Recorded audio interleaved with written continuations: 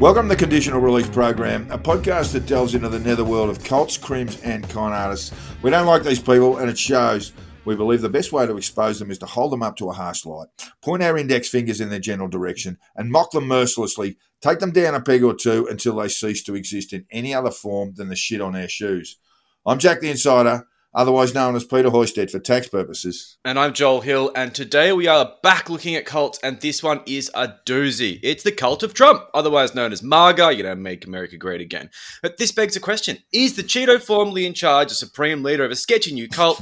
Is the great orange one set to dole out the Kool-Aid to anyone who wants a slug? Because, let's face it, they are lining up for a cup. Yes, they are, Joel. There was some ugly QAnon stuff going on in the background that considered the Tangerine Tyrant the Grand Mufti, Ayatollah and rock and roller of their 3 million strong cult.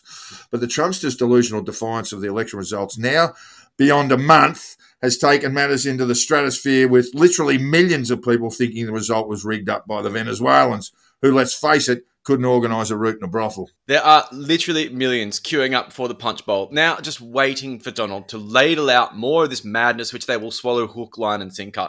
Millions in the US and an unsettlingly large amount of lunatics within Australia. And we'll get the penis prosthesis out, give it a saliva lube and stick it right up the jacksie of those who are silly enough to hang on the every word of a pathological liar.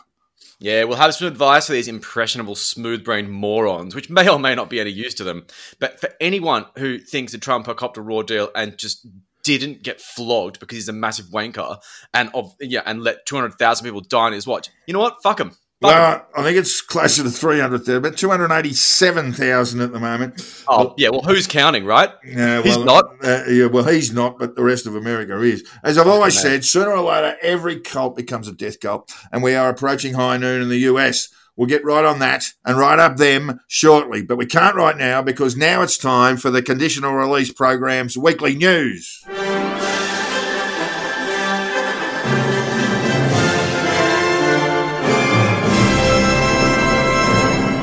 It's a great big ugly world out there, Joel. What particular horrors have caught your eye? Well, the court cases and public hearings on the generally baseless and stupid claims for electoral fraud have continued to be comically absurd. I mean, our new favourite Trump 2020 star witness is Melissa Carone, otherwise being referred to as Conspiracy Karen, and she's also been referred to as the human equivalent of Four Seasons landscaping, and she really is. She is a beautiful train wreck in motion. Oh, yes. Fantastic.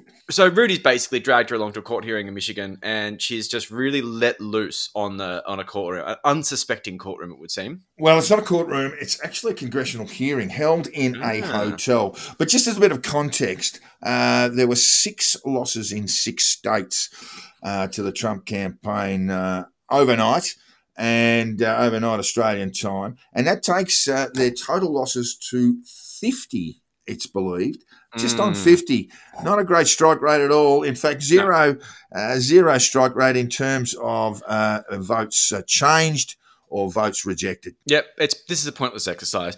But we get things like Carone, which just makes this entire thing worth it. I mean, She nailed the Karen wardrobe choice, and honestly, it looks like she might be playing a role here, which may actually be a little bit more on target than you think, because internet sleuths, as usual, found out that she's an actress of sorts. Yes. Possibly the best part of this is that she's just got off probation for sending her boyfriend's ex-wife several videos of them having sex. She was apparently trying to basically fuck with her head. This is also fantastic. So she's studying cybersecurity or something like that. And she considers herself some sort of cybersecurity expert, which somehow, I guess, was meant to give credibility to this. She can't send an anonymous email. She doesn't use a VPN when she's committing crimes. Like, she apparently bought a new router and Wi-Fi company to attempt to cover her tracks. That's not how you cover tracks. It's just, how do they fucking find these people? So she says she was a Dominion employee, and that's a sketchy claim, because she was working there for 2 days. She was contracted for 2 days, I think, and considered a level 1 contractor. So basically, as low as it comes. Yeah, I mean, like, her claims around, like, seeing votes scanned multiple times is just shit that she's probably read on Trump's Twitter. They have no evidence for any of this sort of crap, and they just find these cupid lunatics on the internet and put them in these situations. Why? Why? Look, Carone's testimony is well worth a watch.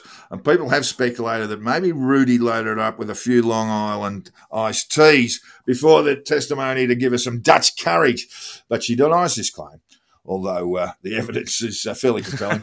He also tried to rein her in at times, tapping her on the arm and trying to shush her while she was talking over the top of Michigan State Congressman. She was on a mission, though, so she could not, and would not be stopped. Absolutely not. She's a freight train of just ridiculousness. Like, basically, she just rolled out the usual shit, like 120% turnout, which is just another meme-level piece of misinformation or disinformation that's just been doing the circles. The whole dead people voting and illegal votes, illegal fucking everything. But the thing that was astounding with her is the confidence and swagger. And she really did, just in that few minutes of testimony, become an icon of the 2020 general election. She's going to make a lot of money doing cameos, I'm sure. Yes, very likely. She certainly is a Trump cultist. And one thing that caught my eye, though, is just having a look at other media and how they were reporting this. So most media took the view of Carone being an absolute train wreck of evidence, of testimony. Yeah. It must be said that it was unsworn testimony. She had filed an affidavit earlier, which had been completely rejected in a Michigan local court.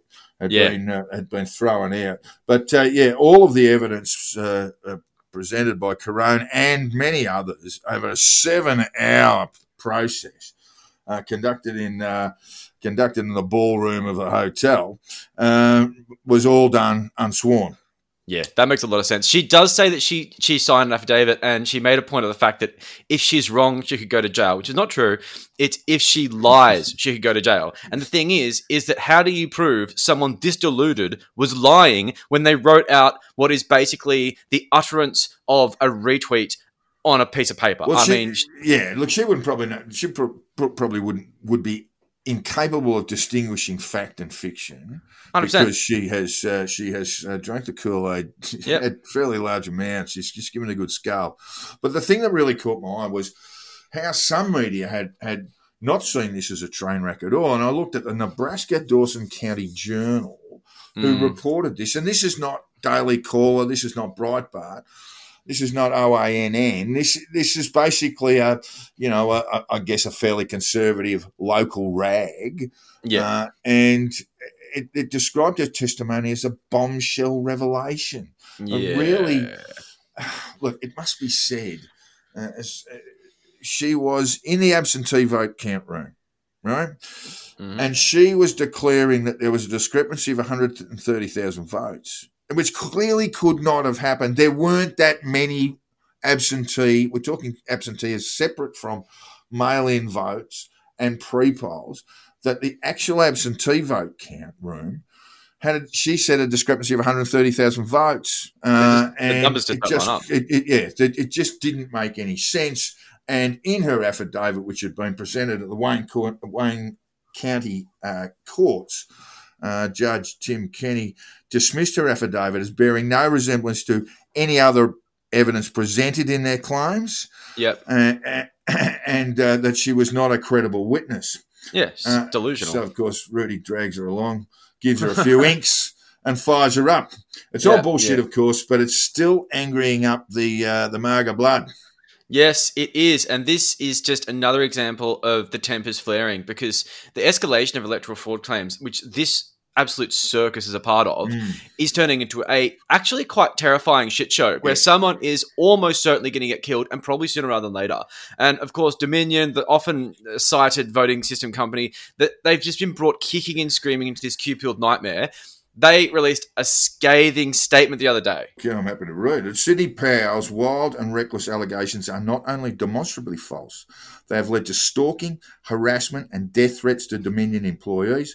This criminal activity has been duly reported to the appropriate law enforcement agencies, and we intend to hold Ms. Powell and those aiding and abetting her fraudulent actions accountable for any harm that may occur as a result. That should give anyone pause, actually. We are talking about criminal law enforcement, but also civil claims. Yeah, absolutely. And the thing is that these claims of threats to employees are getting very real, and Dominion's their hand has been completely forced here. There may very well be more than just words on paper. And while I just don't really care about these faceless corporations that milk the government for overpriced voting machine tenders that are almost always a result of sketchy lobbying and backhanded deals, these are employees. These are just people doing their fucking jobs, and they are scared shitless because these digital soldiers are now lining up to shoot them in the face. Well, it even gets weirder, doesn't it? Because tell us about the self-proclaimed technical analyst who's taking a crack at Dominion's voting machines. He's the fucking worst. So Ron Watkins, you may have heard him before. He's the ex-administrator. He resigned last month. But he's the ex-administrator of 8kun, which is where Q posts. And there's a lot of conjecture about whether he is Q or he has control over the account as the administrator. It wouldn't surprise me. I mean, we shouldn't speculate on, but it wouldn't surprise me to see some low life like Watkins has grifted his way through QAnon. My money is on him being Q, but that's another story. Right. But basically, he's been getting this ridiculous 15 minutes of awkward fame because OANN and all these other guys are calling him a large system technical analyst because he's not that. He's not that at all. He's a computer enthusiast that ran his dad's porn websites. He's a fucking asshole. And OANN are relying on him for these semi-technically literate takes on why the Dominion system voting machines are rigged. But the reason why, and this is dead set, he reckons that he read the manual as a penetration tester, whatever that fucking means, and now he knows how the machines are hacked. I mean, that's just the line between satire and reality is just getting too fucking thin. So essentially what Ron Watkins has been up to is doxing Dominion employees. He posted video footage of a Dominion employee doing his fucking job, pulling a report from a machine on a USB stick to put on a laptop. This drove these people insane because they saw this as him putting the stick in to change the results. And of course they fucking think that because that's what the narrative tells them to think. And now they are threatening his head. They really want him dead. And the threats are coming in hot. Unlike most, fuck you, I will kill you with this knife shit that people pop up on the net. The usual. These are credible threats from very capable people, very angry people. Someone placed a noose outside this Dominion employee's home. Yep. I mean, this has ratcheted up tensions to the point where someone getting killed is almost inevitable. You just got to wonder who it will be. It's all fucking mental. Yeah, this entire thing's just lost the plot. Gabriel Sterling, who's a top election official that we should never have known the name of in Georgia, held a presser which basically started off just saying, stop. Yeah. It's gone too far. It was a plea. It was a plea for sanity. It was. He was pleading with the president and established Republicans to simply denounce insane people saying they're going to kill vote counters and vote, Dominion employees. Elected officials. It's just Georgia Secretary of State, Brad Raffensperger, Georgia Governor Brian Kemp, all the way down. It's fucking mental. So this really is absolutely astounding. Donald Trump took that a clip of the press conference where he was pleading with the president to stop the madness and denounce this kind of violence. And he retweeted it with the caption, "Rigged election. Show signatures and envelopes. Expose the massive voter fraud in Georgia. What is Secretary of State and at Brian Kemp GA afraid of? They know what we'll find." That was the president of the United States responding to a plea to stop the madness of election workers having nooses left outside their houses, being threatened with rape and death. And he doubles down. Yeah, look, that's... most recently, of course, in fact, just over the last 12 hours, after a Trump rally, poorly attended, must be said, after a Trump rally in Georgia, Trump got on the blower to Governor Kemp and asked him to intervene. Asked him to not certify the results. In fact, not just certify them, but actually overturn them, which Kemp, who was, up until very recently, a Trump acolyte, knocked him back. Yeah. And so that sort of ended all of that. But that's the most recent update on Trump and Kemp.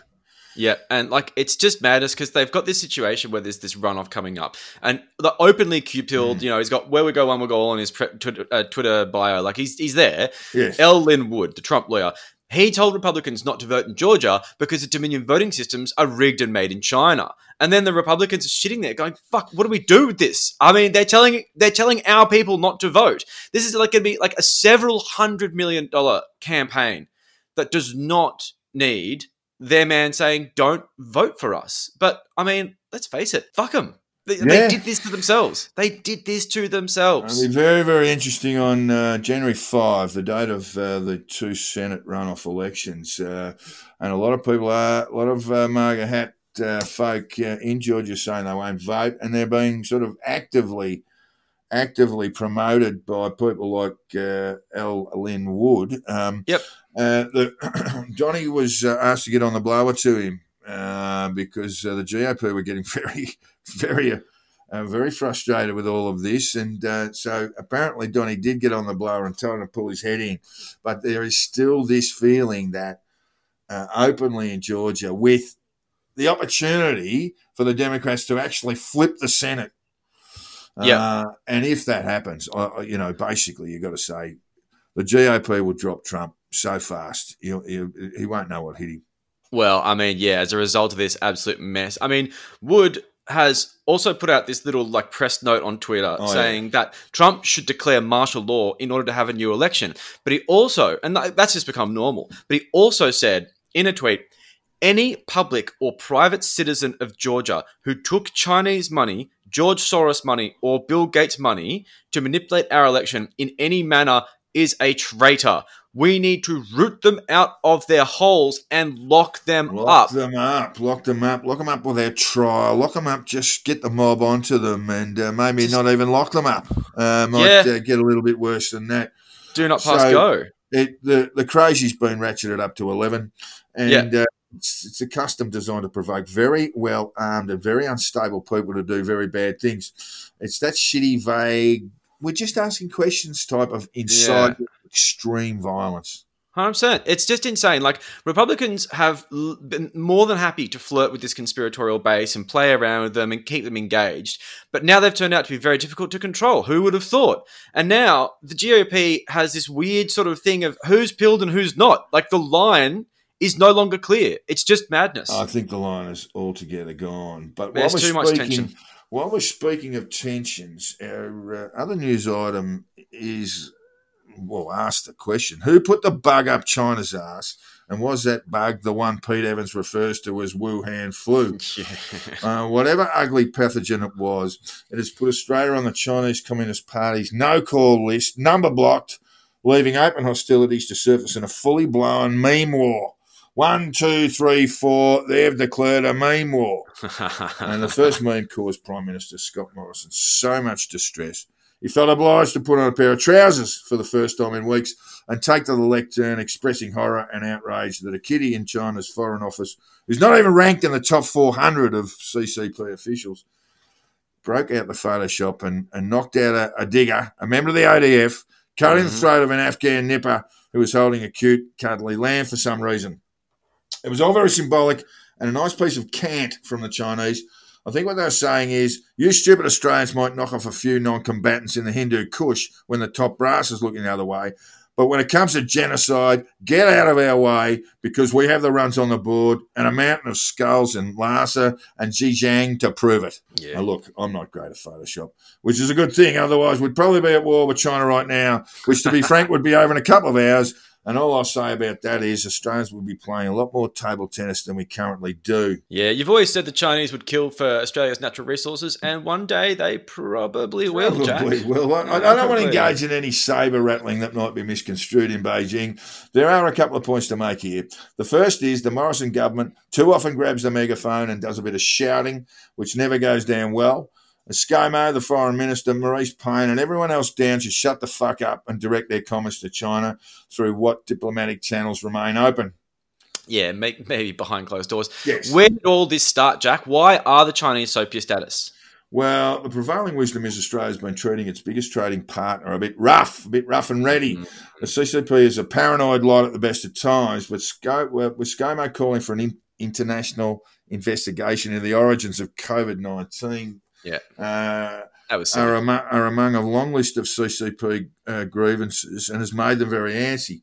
But there's one thing that hasn't been reported until very recently, and that is the CCP think they are paying over the odds for our iron ore. The best damn iron ore in the world, I hasten to add.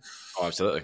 But as a response to the pandemic, the CCP has unleashed massive infrastructure spending, and they think they're paying top dollar for their steel. Now, there's no evidence of cartel behaviour, none. God forbid. But it might be fairly sensible for Scott to say, well, we'll have a look at it. We've got the ACCC on call, on speed dial, and we'll get on them, and we'll get them to have a look at this. Xi Jinping or whatever, through whatever diplomatic channels remain open to the Prime Minister. Yeah, well, hopefully not over Twitter. I mean, this is just really ominous. It sounds like the prelude to war. It really does. So, essentially, what do you reckon? How does Australia play it from here? Well, it's not likely to be a military war. It's all going to be sort of economic, and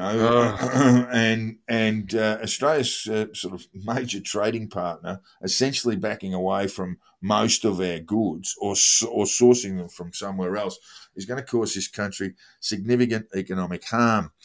And the best way forward is really for the government and the opposition to speak with one voice and offer political bipartisanship. Any sort of slip to that gives the Chinese or the CCP, I want to basically make that distinction, not Chinese people, but the Chinese Communist Party, a little bit of an in that they think they're dividing and may well indeed conquer.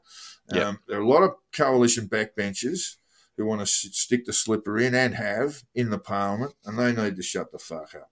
But Absolutely. The left also needs to have a long, hard look at itself in the way that it deals with China and the way it's simply glossed over the CCP's many outrages in China, kicking off with Tibet and how the Tibetan rebellion was put down, how Tibetan autonomy is a complete and utter joke, and how some of Chinese nationalist policy has basically destroyed the culture and has taken many, many lives, an estimated 1.4 million lives. And that's without even considering what goes on in what's been going on in the Uyghur province of late, where, there's clear and abundant evidence that the CCP uses concentration camps, appalling processes or acts like enforced sterilisations, extrajudicial killings, people being dragged away and incarcerated and tortured without trial. And so this is what the left really needs to deal with. They too often, and we're not talking about the SL faction or the Greens or an extreme left group here. We're talking about the sort of centre-left people within the Labor Party who think China might have made a few mistakes. You can't make an omelette without breaking eggs sort of stuff. Yeah. And really downplay some of those outrages, some of the manifest and numerous outrages that the CCP has caused over the journey. Yeah. And where those things need to be approached, see, I'm not convinced that Labor has ever dealt with China in the way where they pull them aside, certainly not in recent times, where they pull the Chinese aside. This is all done behind closed doors. And so we are particularly unhappy about what's going on in the Uyghur province, for example. Yeah. I'm not convinced that Labor raises those issues enough or firmly enough. Yeah, and I don't think they will. So basically those things need to be dealt with behind closed doors, megaphone away. Yeah. And if it's not, if, these things continue, as I say, the economic harm that will come to this country might well see good old Lee Kuan Yew's famous quote about Australia becoming the poor white trash of Asia actually come to reality. Yeah. But we can't sit around idly twiddling our thumbs for the economic catastrophe that is headed our way because we've got to move on.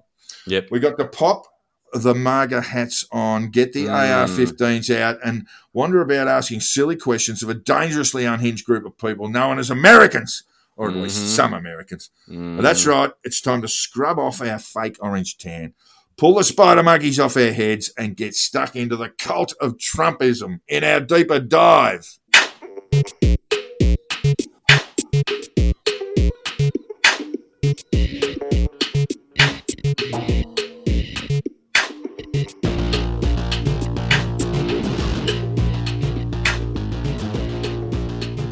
So when we talk about the cult of Trump, it needs to be said that we're not saying this as some sort of partisan barb to, label these people as idiots or, insane people, that sort of stuff. This is a common trope.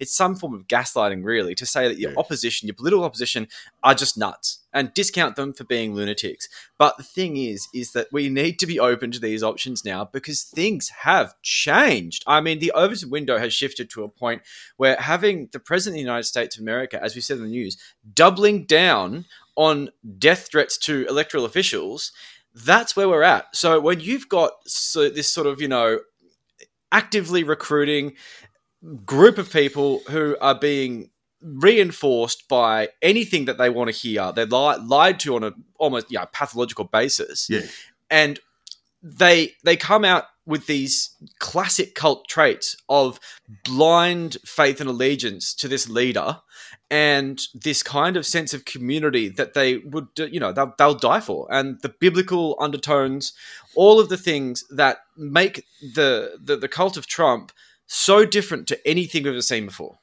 It is indeed. Look, the real problem is not the 74 million voters who voted for Trump. Trump got 74 million, Biden got 80 million.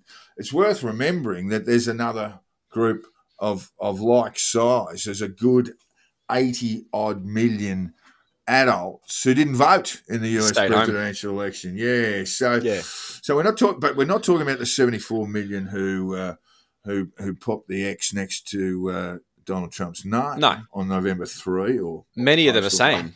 Yeah, but we are talking about the subset of people who are, going dangerously along for the ride with the president's sort of deranged conspiracies, based essentially on the delusion that he hasn't been beaten. The idea that he can't deal with being beaten. Yeah, and he's been he's been flirting with these sort of conspiratorial mindsets and things like that for ages.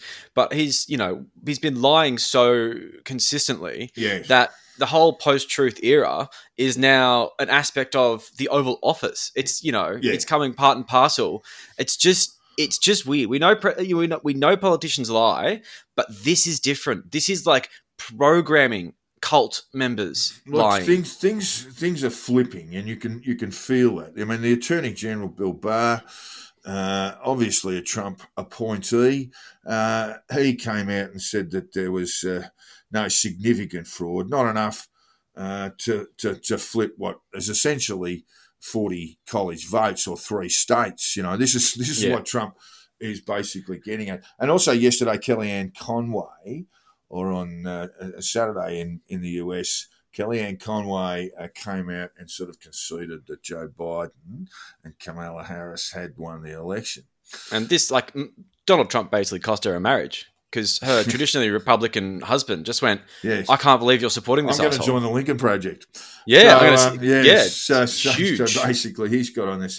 So, I guess the question is, why is this a cult? And why is it becoming even more dangerous than it currently is? One of the things I find interesting is, and this guy's been all over the place, Stephen Hassan, who's ex-Mooney, who's now a cult deprogrammer, who's going to have a lot of business coming up. Going to be a busy boy, yeah.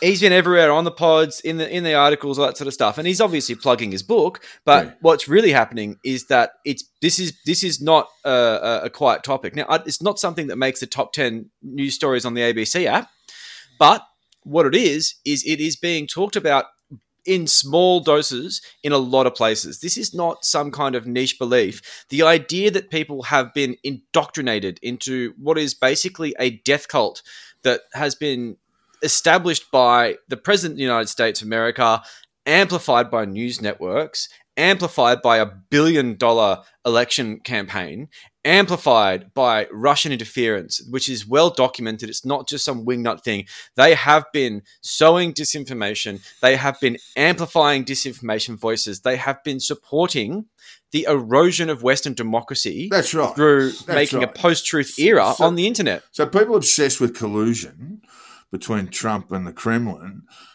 probably looking the wrong ways. The real issue is that the last 4 years of Trump and what's particularly going on now has got Vladimir Putin, while we won't be looking forward to a Biden presidency, the sort of stuff that's going on now with the claims of voter fraud, basically driving at confidence in public faith in democracy in the United States. Vladimir Putin's rubbing his hands together. 100%. This is absolutely working out wonderfully for him and for the sake of China as well. Like, the best thing to do in a state of war, which diplomacy is a state of war at any given time, is to watch your enemies implode. And this is exactly what's happening. The United States of America does not look like an empire right now when you've got an angry, immature president who is out playing golf and tweeting at about 1 million miles an hour. He's encouraging violence against officials and saying that the entire institution of democracy is rigged. Rigged by who is another thing. Like, it's the Democrats. It's this really vague idea of elites and, it's just a completely post-truth era that we really do not have any, I think, control over. Yeah, look, in this sort of post-fact era, it's actually, you think, well, you're not quite sure what's going on at present, and let alone the future. But one of the things of the post-fact era is it so quickly forgets what's just happened, right? 100%. And so I want to touch on this because these are drivers of the sort of cult of Trumpism, of that subset of people who simply, like the president, won't accept what is a very clear mandate for Joe Biden. Yeah, so or against him. Let's go back to polling day. On the morning of the election, White House Press Secretary Kayleigh McEnany was on Fox News, on Fox and Friends, predicting a landslide win for Donald Trump, right? Yep. Our campaign believes that tonight will be a landslide, she said. Florida and Ohio were a lock. McEnany was right there. But she also tipped Trump would win Nevada and Minnesota. Biden won Minnesota by 7 points, almost 250,000 votes, with 3.2 million votes cast in the state. Nevada was closer, but Biden still won by more than 2 points there. It's healthy. Had Trump won those states, right, it still wouldn't have been a landslide. No. This is the point I'm trying to make. Where else might he have flipped blue states? Virginia, no. Biden won by 10. New Hampshire, Biden won by 7.5. Colorado, Biden won by 13. Yeah. Now, New Mexico, Biden won by 11. These were the so-called blue states that may have been in play. And going back into 2019, certainly the Trump camp would have been looking at some of those, if not all of those states, as potential wins. But they were never going to be. No. Virginia was never. Virginia, as soon as they started counting in Virginia, it flipped blue, even though they were 13 points down. And it caused all sorts of conundrums amongst the conservative commentariat. But it was always going to be that way. Yeah. But this is, this wasn't McEnany just talking getting a little overexcited on Fox and Friends on the day of the vote, and she hadn't slept that night, and all very excited about everything and what was going to happen, and suggesting a landslide win. This was the perception, and it was driven through the cults like QAnon that Trump was going to win 45 states. Some say 50. Some actually did predict the full 50, and they still say it. Always going to be tough in California, but anyway, it's just ridiculous. They still do. They still believe this, and they were set up to believe this. Yeah, completely. Yeah, a lot of this stuff is a part of the election campaign. Yeah, it's part of the plan. But look, here's something else that McEnany said that day, which I really found interesting. Because she maintained Donald Trump was going to win by the length of the straight. Yeah, we believe, she said, this will be a landslide, and for the Biden campaign to come out and double down on Hillary Clinton's egregious statement that under no circumstances should you concede just tells you all you need to know. Now, what Hillary Clinton had said in August was, there's no way Biden should concede on election night. The Biden campaign didn't actually have a position. So they didn't really listen to Hillary anyway, and so McEnany Yeah. got that bit wrong. But here she was saying, we will win by a landslide, but Joe Biden and the Democrat Party will not accept the result. They won't concede, which is kind of pretty amusing now when you think here we are, 33 days since the election, and Donald Trump has failed to concede. Yeah, and it's all part of the plan. I mean, this is a part of the plan. What they're doing is they're basically gaslighting America and just repeating these claims that there's election fraud, that it's all fishy, Democrats have stolen it. And if you repeat it enough times, it's almost like our defense mechanisms for, sort of filtering out lies from truth just get beaten down and just worn down. And eventually we're like, okay, fine, maybe it was rigged. Fuck, just shut up. Yeah. Just leave me alone. You see, even if you sort of stubbornly, refuse that kind of process from taking hold, you still have to accept that.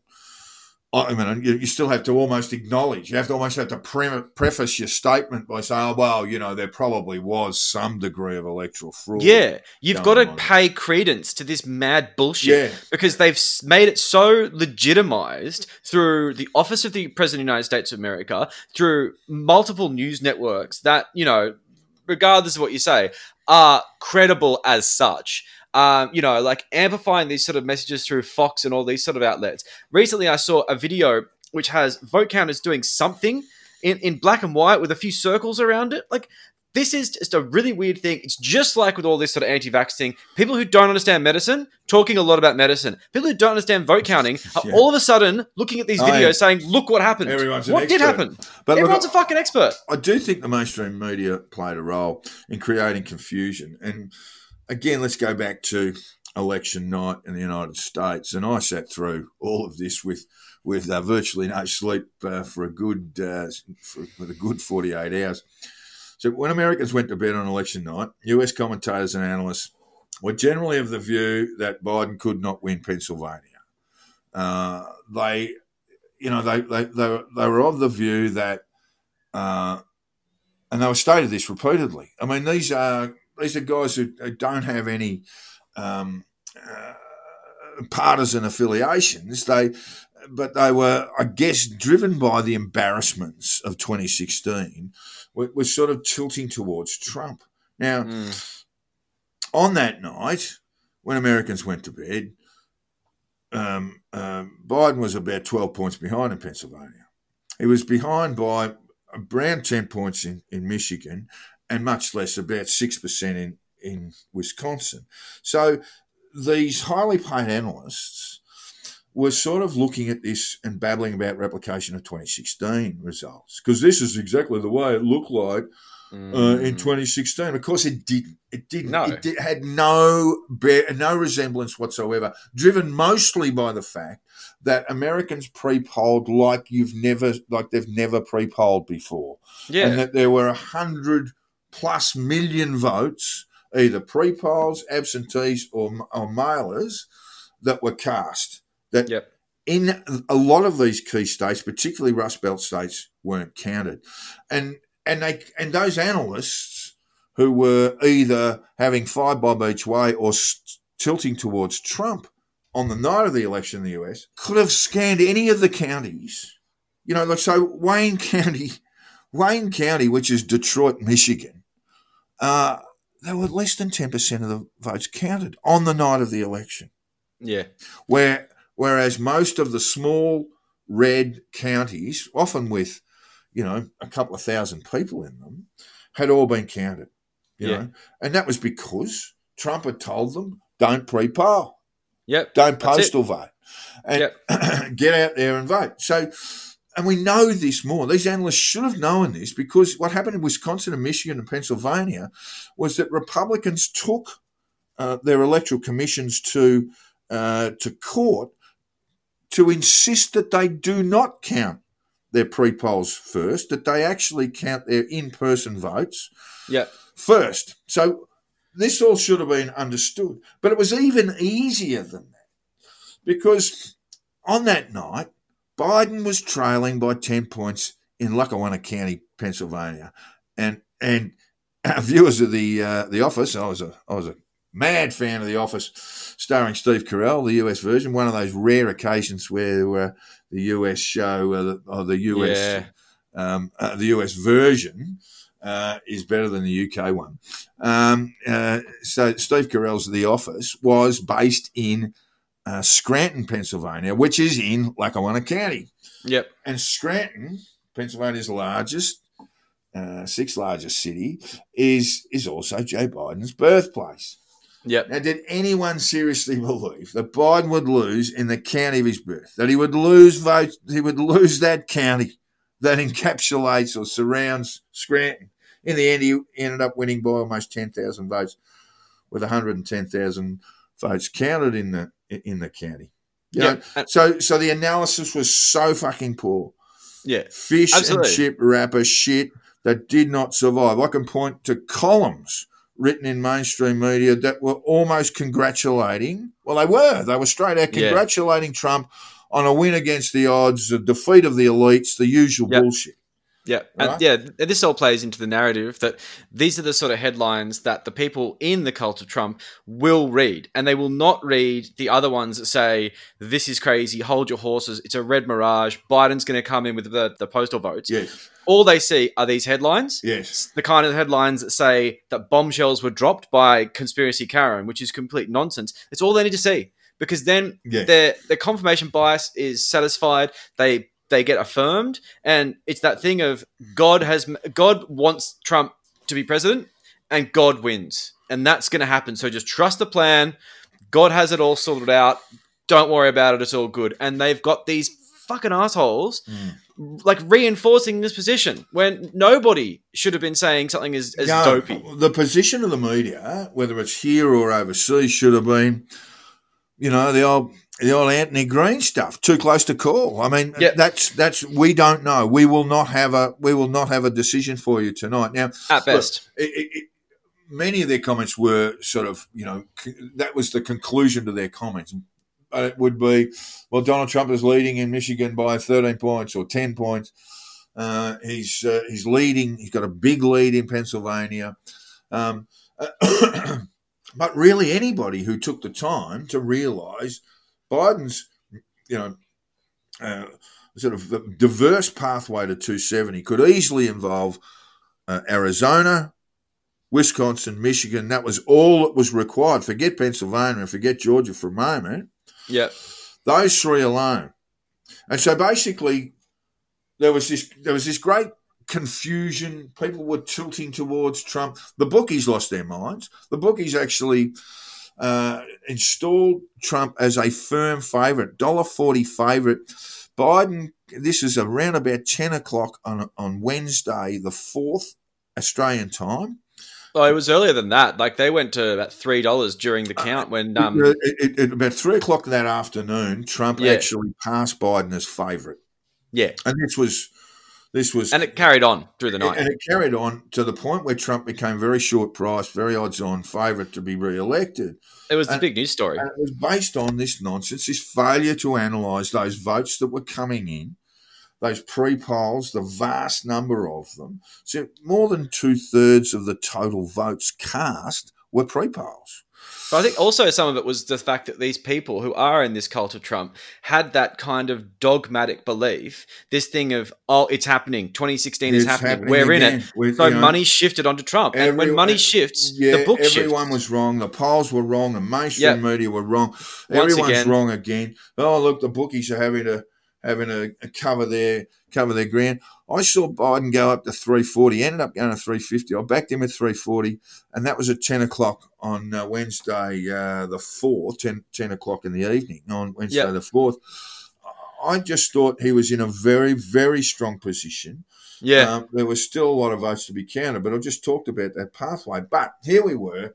The continental United States has basically gone to bed thinking that Trump was likely to win the election. And when they woke up the next day, Michigan's count was finished and Biden had won. Yeah. Wisconsin's was on the verge of finishing and Biden was ahead. And later that day, in fact, well into the one of the morning, basically Wisconsin also concluded their count. So that was kind of it, Yeah. that was it. So everything had reversed while they Yeah. slept, and that's Yeah. the sort of basis of disbelief, Yeah. As I say, the media contributed in no Hugely. uncertain way to creating all this uncertainty, driven, I think, certainly, when we talk about the big US networks, driven mainly by their fear that they got things so badly wrong in 2016. Yeah, and that was one of the reasons why we actually had a bit more faith in the polls this time, as a result of the fact that they would never make that same mistake again. And you're better off saying that Biden's down than Trump is up, because if you get that wrong again, then it's just embarrassing. So basically, America woke up confused on the morning of the 4th of November. Confused and even further confused because, my God, look at that huge lead that Trump held in Pennsylvania, which was always going to be run down. Yeah. I mean, you just had to run your mouse across Philadelphia County, Suffolk County, all these big blue areas that really by then had only, the Pennsylvania count was just so slow. It had only about 20% counted. Meanwhile, big red, or small red counties, they should say, but deep red counties had finished their counts because they're only a handful of people. But the big, I mean, this is the story of the election, by the way, that it wasn't, a big turnout in the black vote that gave Biden a win in Georgia. And similarly in Pennsylvania, where the black vote may not be as significant, it wasn't about an ethnic or minority vote. The big swing was, and those sort of 15% swings across the board in college-educated white suburban voters. Yeah. Men and women. He didn't get the suburban arms, that's for damn sure. He did not, and that was where these counts were missing. So Americans, particularly the MAGA hat brigade, woke up, went to bed feeling pretty confident about their Very chances. confident. Perhaps the landslide wasn't going to be there, but and then they woke up the next day to find Michigan was over, and it was really only another state, with Arizona being called, and only another state would flip everything Biden's way. And this cult-like delusion that they, fell asleep with, the fact that it's backed by mainstream media, the fact that it's backed by the bookies, it just completely cemented this ridiculous kind of just not only just sort of confidence, but a faith in it. Yeah, I saw a mainstream media network actually, make a big noise about the fact that Trump had come into favoritism. And this was, within probably 4 or 5 hours of the count commencing on the East Coast. And it was said, a sign, that Trump would prevail, that the elites had been ignored again, and all these kind of rat shit ideological presumptions were being made, As we said before, this is not a crack at people who voted Republican and voted for Donald Trump, because they did so in significant number. Yep. And while I may not, agree with their choices, what they did is a perfectly valid exercise, right? Yeah, yeah. And Republicans are Republicans, and they can rationalise or justify that vote, on some of Trump's things. I mean, basically, we do see some of the sort of op-eds coming about now saying, well, Trump didn't get everything wrong, and he got some of the bit of a legacy there, and also you do see a bit of this going on. And those people would have based their votes on that, and perhaps even to just lifelong affiliation to a party. Once you're a Republican, it's very hard to shift. I mean, I can't imagine ever voting for the Liberal Party in Australia. Just like they go last for me, if not second last to some like racist lunatic bunch. But that's the thing. I have this kind of political affiliation, and it's really tricky because in situations where maybe you do think that Labor's taking the piss and they need a bit of a shake up, I'm never going to go to the other side. And, and that's just party affiliation. And so a lot of these people, these, 70 odd million people who voted for Trump have probably just been doing it since the dawn of time and plan to keep doing it. Perfectly valid exercise of their democratic right. to Yep, cast a totally. vote. We're not having a crack Yep. at them. What we're having a crack at, and there are people in Australia who didn't vote at all in the American election. I didn't vote in the American election. I've got no right to. I was too late. But, there are people there who maintain this sort of weird stuff. The Sydney Powell conspiracies who believe that, the revelations in Lansing, Michigan with drunk and deranged testimony was genuine. Yep. These are the people that we'd like to have a word to, because there's a big difference between political affiliation and faith-based devotion. Yeah, and that's delusion. That's the line. So yeah, it's not the 74. It's probably a group much smaller than that, but it's still they're not insignificant. Shockingly, in the millions of people who are basically drinking the Kool-Aid. Totally. I mean, like, they say that he was a chosen one. They say that he was sent by God. They think this is a part of God's plan. How the fuck could God send that guy? Like, I am sorry, but if that's what God's got for us, you need to find a new God, because your God sucks. Like, this guy is this just obvious shyster, fuck. He's just so infuriatingly unpleasant. And people could sit there with this blank-eyed expression and say, this is all part of God's plan. You know what? God's plan sucks. You need to check that out. But that's the thing about cults. You see, from the outsider point of view, you look at, let's say, Scientology. And if I explain Scientology to you and the rambling nonsense that L. Ron Hubbard went on with, you'd go, that's insane. That aliens came and were exploded. Aliens came and were said to be locked up in a great big volcano, and then what was his name? Xenu came and blew them all up with hydrogen bombs, and they all escaped. Their souls all escaped. If I explain that to you, you'd go, "Oh, I'm not getting involved in that. I'm not buying the fucking DVD. I'm not going to send my children down to sign them up for Sea Scouts." And 1,000, what is it? About a million years of 3 cents an hour labour.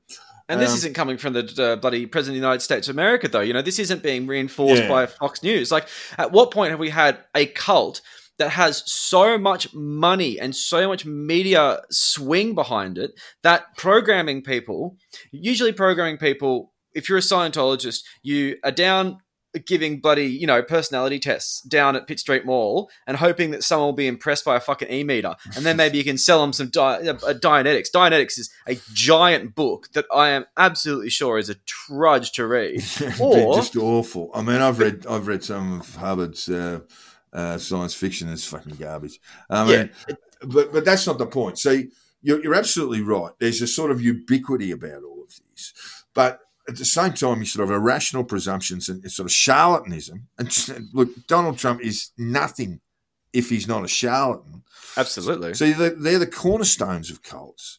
And there's no point in grabbing someone who's got a MAGA hat and babbling about electoral fraud and trying to punch holes. And you'll be able to do it, in their belief system. But they won't hear logical holes, and it's just going to be the easiest thing in the world to do. But, you're just not. It's just not the way to approach it, because you are dealing with almost spiritual belief that this is the guy. And you'll never get through to them. Yeah. Just don't bother. I mean, basically you would have seen the meme with the image of Christ standing in the background with Trump in the Oval Office and sitting at the Resolute desk, and Christ has his hand on Trump's shoulder. Now, this is stuff that has never been seen, never been regarded in any president, whether it's Reagan, in recent times, whether it was Reagan, no one believed that this man had been sent by God. No president. Jimmy Carter, Nixon, maybe Satan sent Nixon, but no one actually believed this stuff. That there was always that line in American society. That line's been crossed. Yeah. And look, the line's been crossed a long time before Trump came to power, by the way. Yeah. in the sort of spiritualization of their politics. Oh, yeah. But this was the first time we see these sorts of mad representations. By the way, that meme, if you look closely, the image of Christ's face looks a little bit like Charlie Manson, which would make sense, really. Yes. If it was Charlie Manson anointing Donald Trump. I mean, that would make a lot of sense. Yeah. Manson family is a good place for him. I mean, look, the point is, for those Americans, and there are people here who are drinking the Kool-Aid, people in Australia. And, if you join a cult, I mean, you don't have to know that you've actually joined a cult. You probably have no idea that it's happened. Yeah. And that's the thing. And this, it's just that thing of not realizing this sort of thing because you are so so soaked in your internet stratosphere, your echo chamber. These are the kind of people that often delete friends from Facebook that don't share their views. They tend to silence voices, block voices on Twitter and things like that. If there's anything that it's like Pete Evans, who is famous for blocking people and finally curating his comment section. When you get to a point where you live in a world where you're in a cult and everything that's said about it is positive because you finally tuned your surroundings. Right. When someone comes up to you and says, mate, Trump's an asshole and you're nuts, you sort of say, what do you mean? What? Or in the States, you reach for your AR-15. Now, naturally. Yeah, that's right. I mean, so there's a few little tips. I mean, I'm not saying our listeners are on the verge, popping the red hat on and going ballistic. But they know people who have. And that's right. Christmas is coming up. Like my mate Rowan told me, he's got like a family member, a cousin of his partner, and they've gone nuts. They've lost their mind. They reached out to them, and all they got was this garble about the New World Order, Trump, and all that sort of stuff. Yeah. And he got in touch with me and said, "What do I do at Christmas?" And I just said, "Mate, just deflect, nod and smile, because what else do you do?" They'll probably only have one Christmas like that. Then you'll never see them again. You'll never invite them again. So this is the point, that these people descend into this madness without actually having a consciousness about it. No, they're really not aware. So the point is, if you believe this sort of nonsense, the Sidney Powell view of electoral fraud in the United States, the Kraken, for God's sake. All that, that's sort of elaborate nonsense that cannot possibly be true, which is being amplified by mainstream media like Fox News, mind you. So it seems very legitimate. Well, the Fox News stuff, you would put it. I mean, it's INN.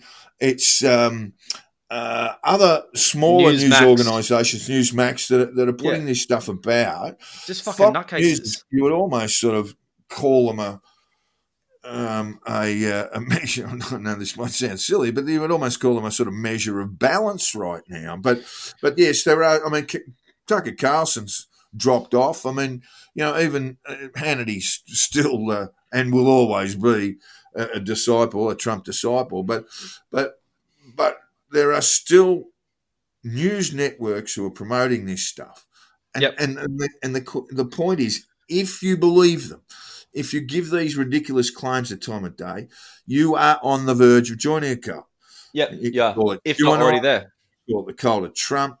You're on a one-way ticket down a very deep, dark rabbit hole from which there may be no coming back. And I wrote this in a column last week, and I had someone come in the comments section, and I always check them out and read them. And they say, don't read the comments, but I always do. Yes. And this person said, don't tell me which rabbit hole I can't go down.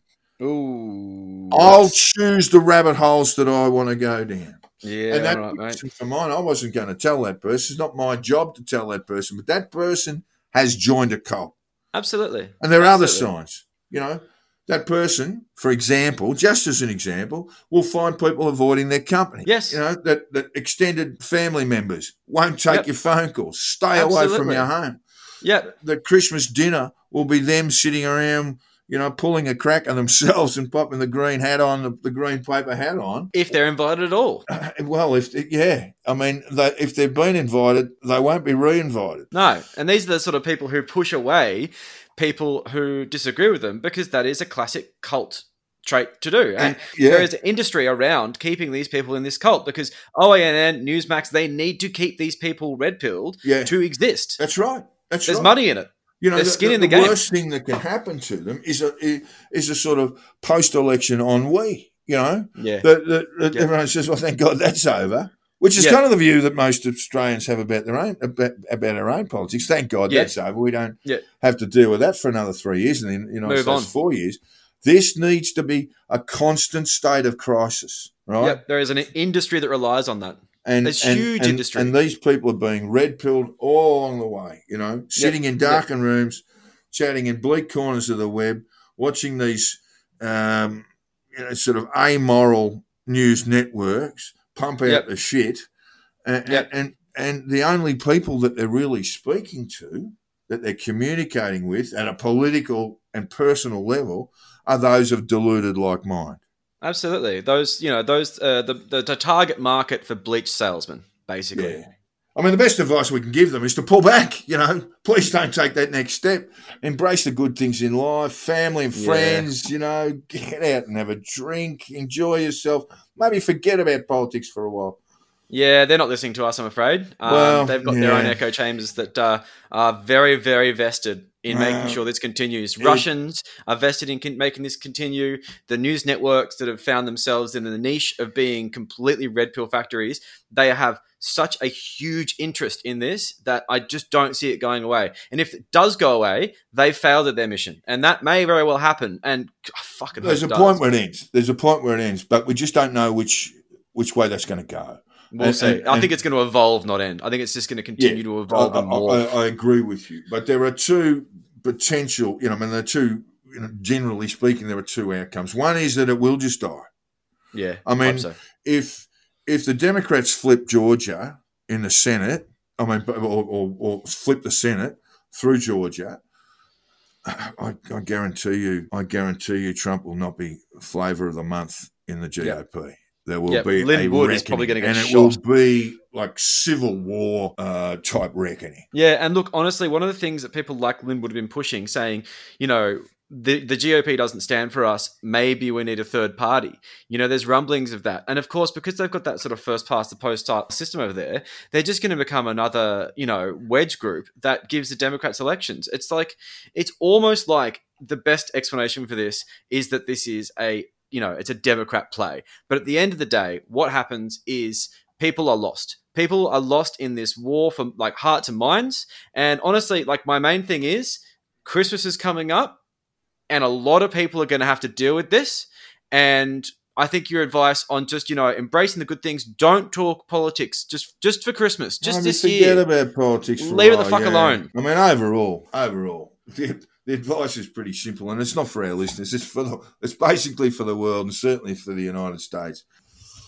The delusions of a pathological liar are not yours to bear. They're his problems. He's got plenty of them, and so yes, look, we all hope that America does calm down eventually, but we do. It's really in the lap of the gods. It really is. Well, I think we have spent enough bloody time talking about Trump the Elder. Oh, God. Horrible We've man. fixated on the Donald. He's taking up all the spotlight. I am sick of it because there is more to Trump than Trump. There's a whole bunch of them. They breed like rabbits anyway. So I think that Eric is as valid as Donnie as a talking point. He's a good-looking boy, and nobody can take that away from him. Very good-looking boy. But what is he up to? Eric is a complex lad. He's like a...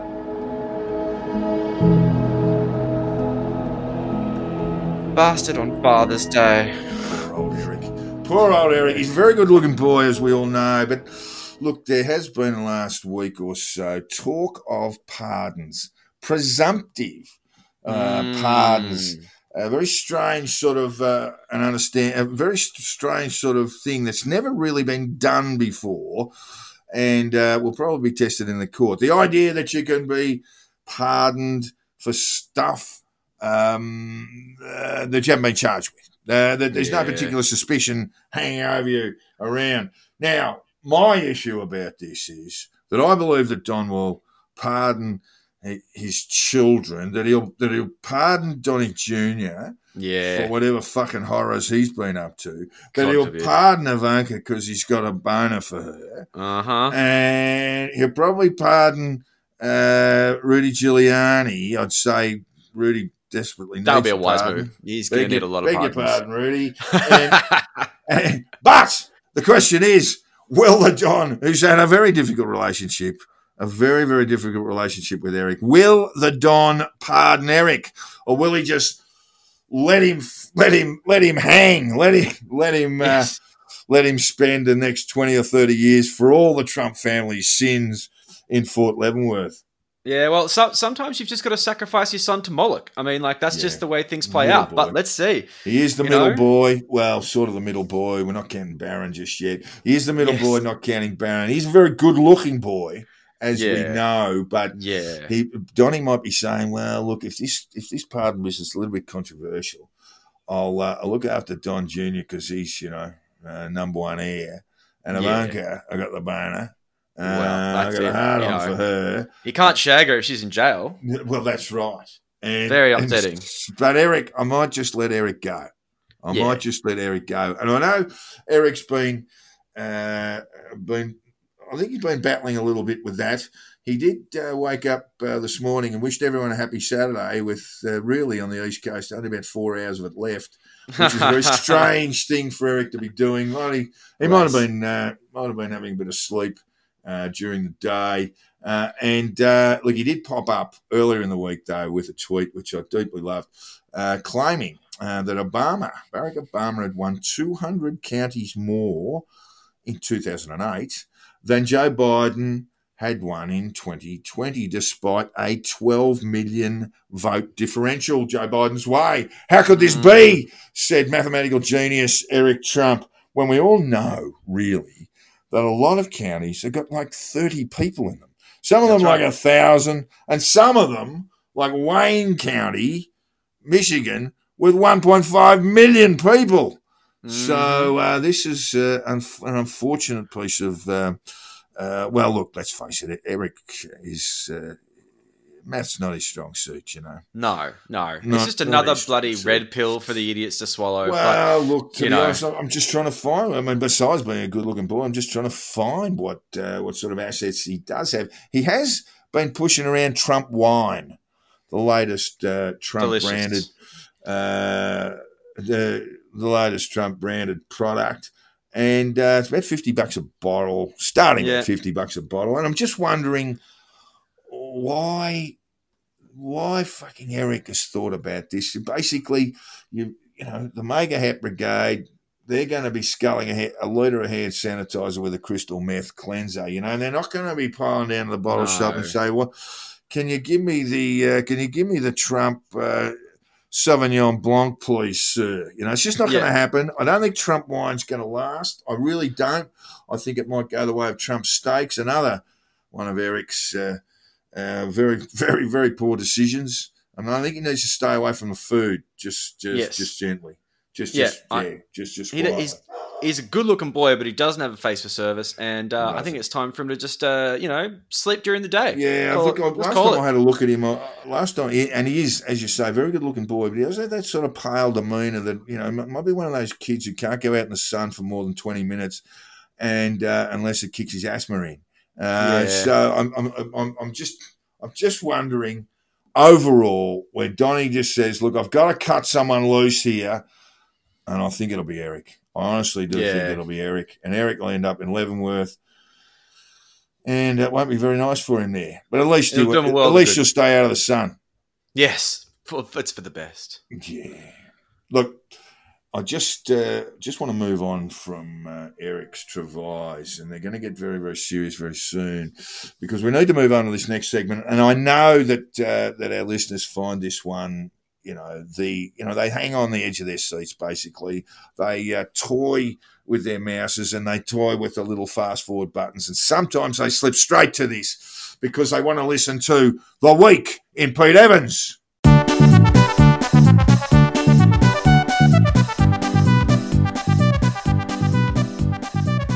Yeah, it has been a very big week in Pete Evans, as usual. Pete has been so busy that he's actually forgotten to delete his Facebook page. Oh, gee. Now, I thought that we was gone know. last week. Wasn't that gone last week? No, he's just been really busy. So we know that selling woo science to Q-pilled wellness lunatics has got to be a full-time job. There is a lot in it. And he's got a lot of comments to delete to finally curate his adulation chamber that he sort of calls social media. But it's only a few clicks, mate. Just get on with it. Come on, please. Like, has he forgotten his password or something? Like, it's been 2 weeks since he said he deleted his Facebook profile. Yeah. And yet here we are. Still has a Facebook page, still posting bullshit. And while Zuckerberg thought that he'd been relieved of the duty of outright banning the asshole, I reckon a friendly nudge to the Facebook powers that be might be a wise idea at this point. Because if he's not going to jump before he's pushed, maybe he needs a little tap in the right direction. Well, it's a wonder Pete hasn't copped the ban hammer from the Facebook gods, as he is really pushing the boat out at the moment. Between bullshit posts of low-carb soups and promoting books you can no longer purchase is some seriously Q-weird content regarding the baseless claims of election fraud in the United States and trying to convince people that vaccines are evil. Although he's not anti-vax, he promotes safe vaccines. He just doesn't seem to have met a vaccine that he liked. Yeah, so I'm still holding out for Pete to say, here it is. Here's the safe vaccine. I fully believe that everyone should get. It's a good one. It's great. Oh, it's the best vaccine. Huge. Yeah. At that point, this segment's probably fucking dead. Yeah. But I reckon we got plenty of time before old Pete applies any form of rationality, reason, or sort of scientific decency to any of these ridiculous claims he makes on Western medicine. I mean... Yeah, look, I think that sort of time frame can only be sort of assessed in geological age. Quite frankly, I think it's going to be a long, long time, and I won't be holding my breath waiting for Evans to come around to medical science. But I am curious to see how he responds to future health crises, and if he is prepared to double down on his ideas, just like Steve Jobs did, or succumb to the pressures of staying alive through medical science. We'll see. Well, there is one thing I know he has in his serious illness battle kit, and that is medical marijuana. Oh, he absolutely loves it. Yeah, he's all about it. Gear. He's on the gear. He loves the gear. A lot of the stuff that he says can only be explained by the fact that he's punched a shitload of cones immediately before posting. But unfortunately for Pete, and not unlike almost all other sectors of Australia, the medical marijuana mob is not really sure as to whether they want him hanging around being a fucking asshole. Well, it's not unusual for people using a lot of marijuana to struggle to make up their minds. But you're talking about the medical marijuana people. Yeah. And good people. I mean, friend of the show and medical marijuana consultant Reese Cohen had to recently battle with the idea of sharing the stage with Pete, who, as you may have guessed from his surname, is one of our globalist friends. Ooh. And it's a little bit sketchy about how, Pete really feels about these things. I mean, Reese and others have just decided to err on the side of caution and probably not hang out with someone that seems a little bit ambiguous as to whether they are, deserve to live. Valid as human beings. Yeah, I mean, it's tricky. It shouldn't be, but apparently it is. Yes. So, I don't think this is very sad. I can understand their consternation, but it is a bit sad. It is. It's very sad because Pete's tried to make these new friends after being dropped the food and publishing industry, and now they don't want him either. They don't hate his documentary, The Magic Plant. Actually, they quite like it. They just don't like him. That's it. See, that's where the problem is.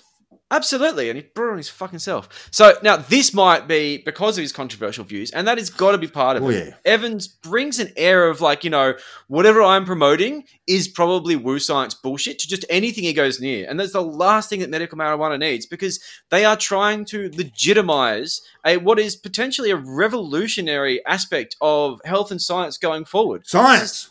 It's such a big deal, and it's so scientifically legitimate. These people are putting in the effort and the time and the money.